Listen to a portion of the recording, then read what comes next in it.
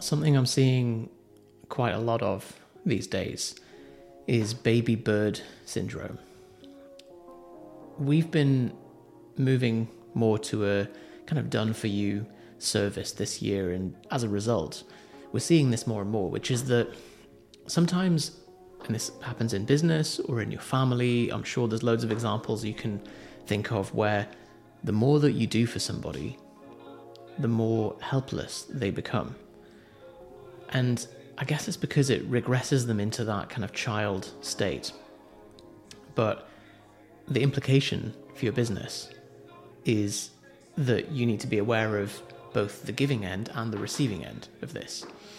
The two side effects, if you have a done-for-you service, and if you try and go over and above to help somebody, is that the people that you're helping will switch off their brains when they think that it's all being done for them. They stop trying and they stop thinking. And you end up attracting the kind of people who want to just outsource everything from day one as well. And those are the people who are not really prepared to put in the work, and they're not going to make it.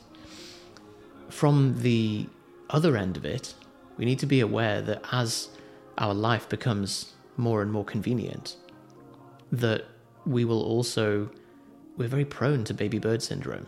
I'm definitely prone to it with as soon as I started using a meal prep service, and as soon as I started to become used to Amazon Prime and Uber Eats and all that kind of thing, I became totally helpless in the kitchen.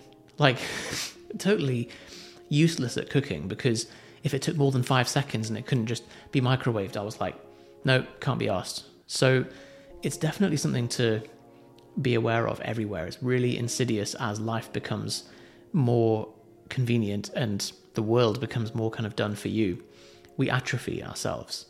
You might have heard of the concept of digital dementia.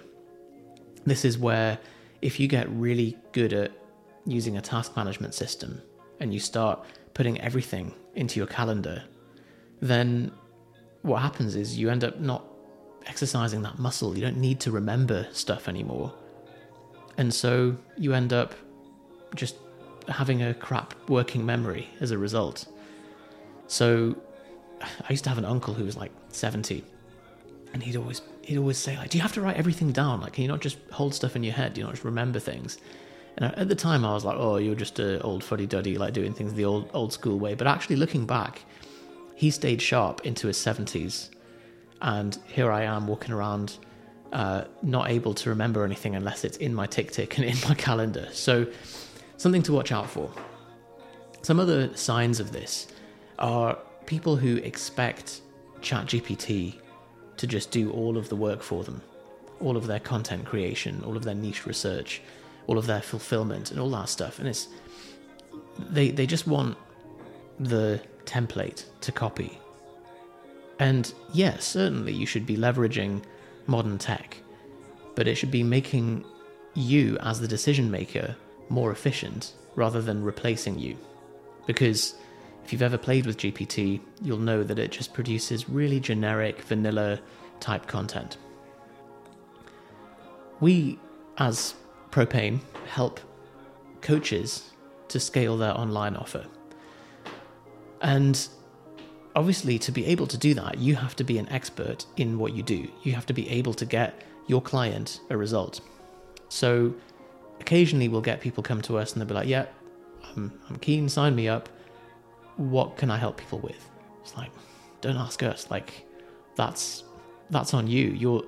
Why would somebody hire you if you're asking us what you're an expert in? But again, baby bird syndrome comes up everywhere and nobody's immune to it. This is the same thing of like wanting to just, if you've gained any level of traction online, you'll know that people start copying you. They start copying your ads or your funnels or whatever, and it doesn't work for them. And it's the same as looking at a guy on Simply Shredded and just copying his workout program. It's not going to work for you because that's his program based on fundamental principles applied to his specific circumstance.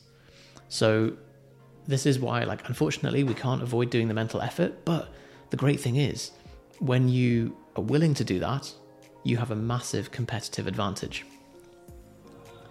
Some other signs of this: having entrepreneur or CEO, head of sales, founder, exec, chairman, vice principal, whatever, in your email signature, when it's clearly a one-man company. This just shows that somebody cares more about the image of being an entrepreneur, a wantrepreneur, if you will, rather than the actual reality of it, which is pretty boring and doesn't get as much social cred because, as you know, the outside world just sees you as unemployed. Constantly waiting for permission from the world to do something. I really liked the lesson from Tim Ferriss in the 4-Hour Workweek about just do something and ask for forgiveness rather than ask for permission, because you'll be waiting a long time for permission, and it gets you into this mindset of just hesitating every time you want to do something. One other source of baby bird syndrome is wanting leads on a plate, and then when they're on that plate, wanting someone to come along with a fork and put them in your mouth.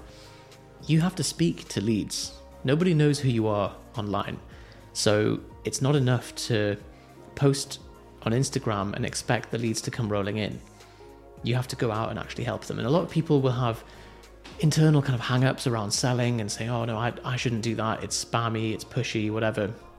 And really that's a way of just guaranteeing failure before they have to try. It's kind of sour grapes so that they can protect themselves from that fear of failure, or from the idea of failure. And the problem is, as a result, you end up very fragile to setbacks.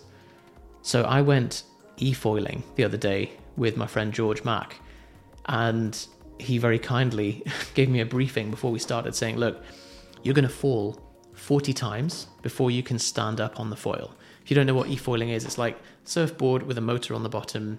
You've probably seen like Zuckerberg and so on doing it. When I was primed to fall 40 times, rather than thinking I have to be great on attempt number 1, it really softened the blow. And actually, as a result, he said he over-egged that, and I only fell off like 5 or 10 times before I could sort of consistently stand on it. But having that expectation of like, it's going to suck, you're going to have lots of failures, makes the whole thing much smoother. So, there's the lesson for today. Some evening philosophy on a Tuesday night, just because I wanted to test this new camera setup, and I thought, what better way than to riff on the baby bird syndrome. So remember, you are running your business, nobody's coming to save you, and if you want some guidance along the way, bearing in mind that you are the one taking the reins at the end of the day, then feel free to get in touch. All right, speak soon.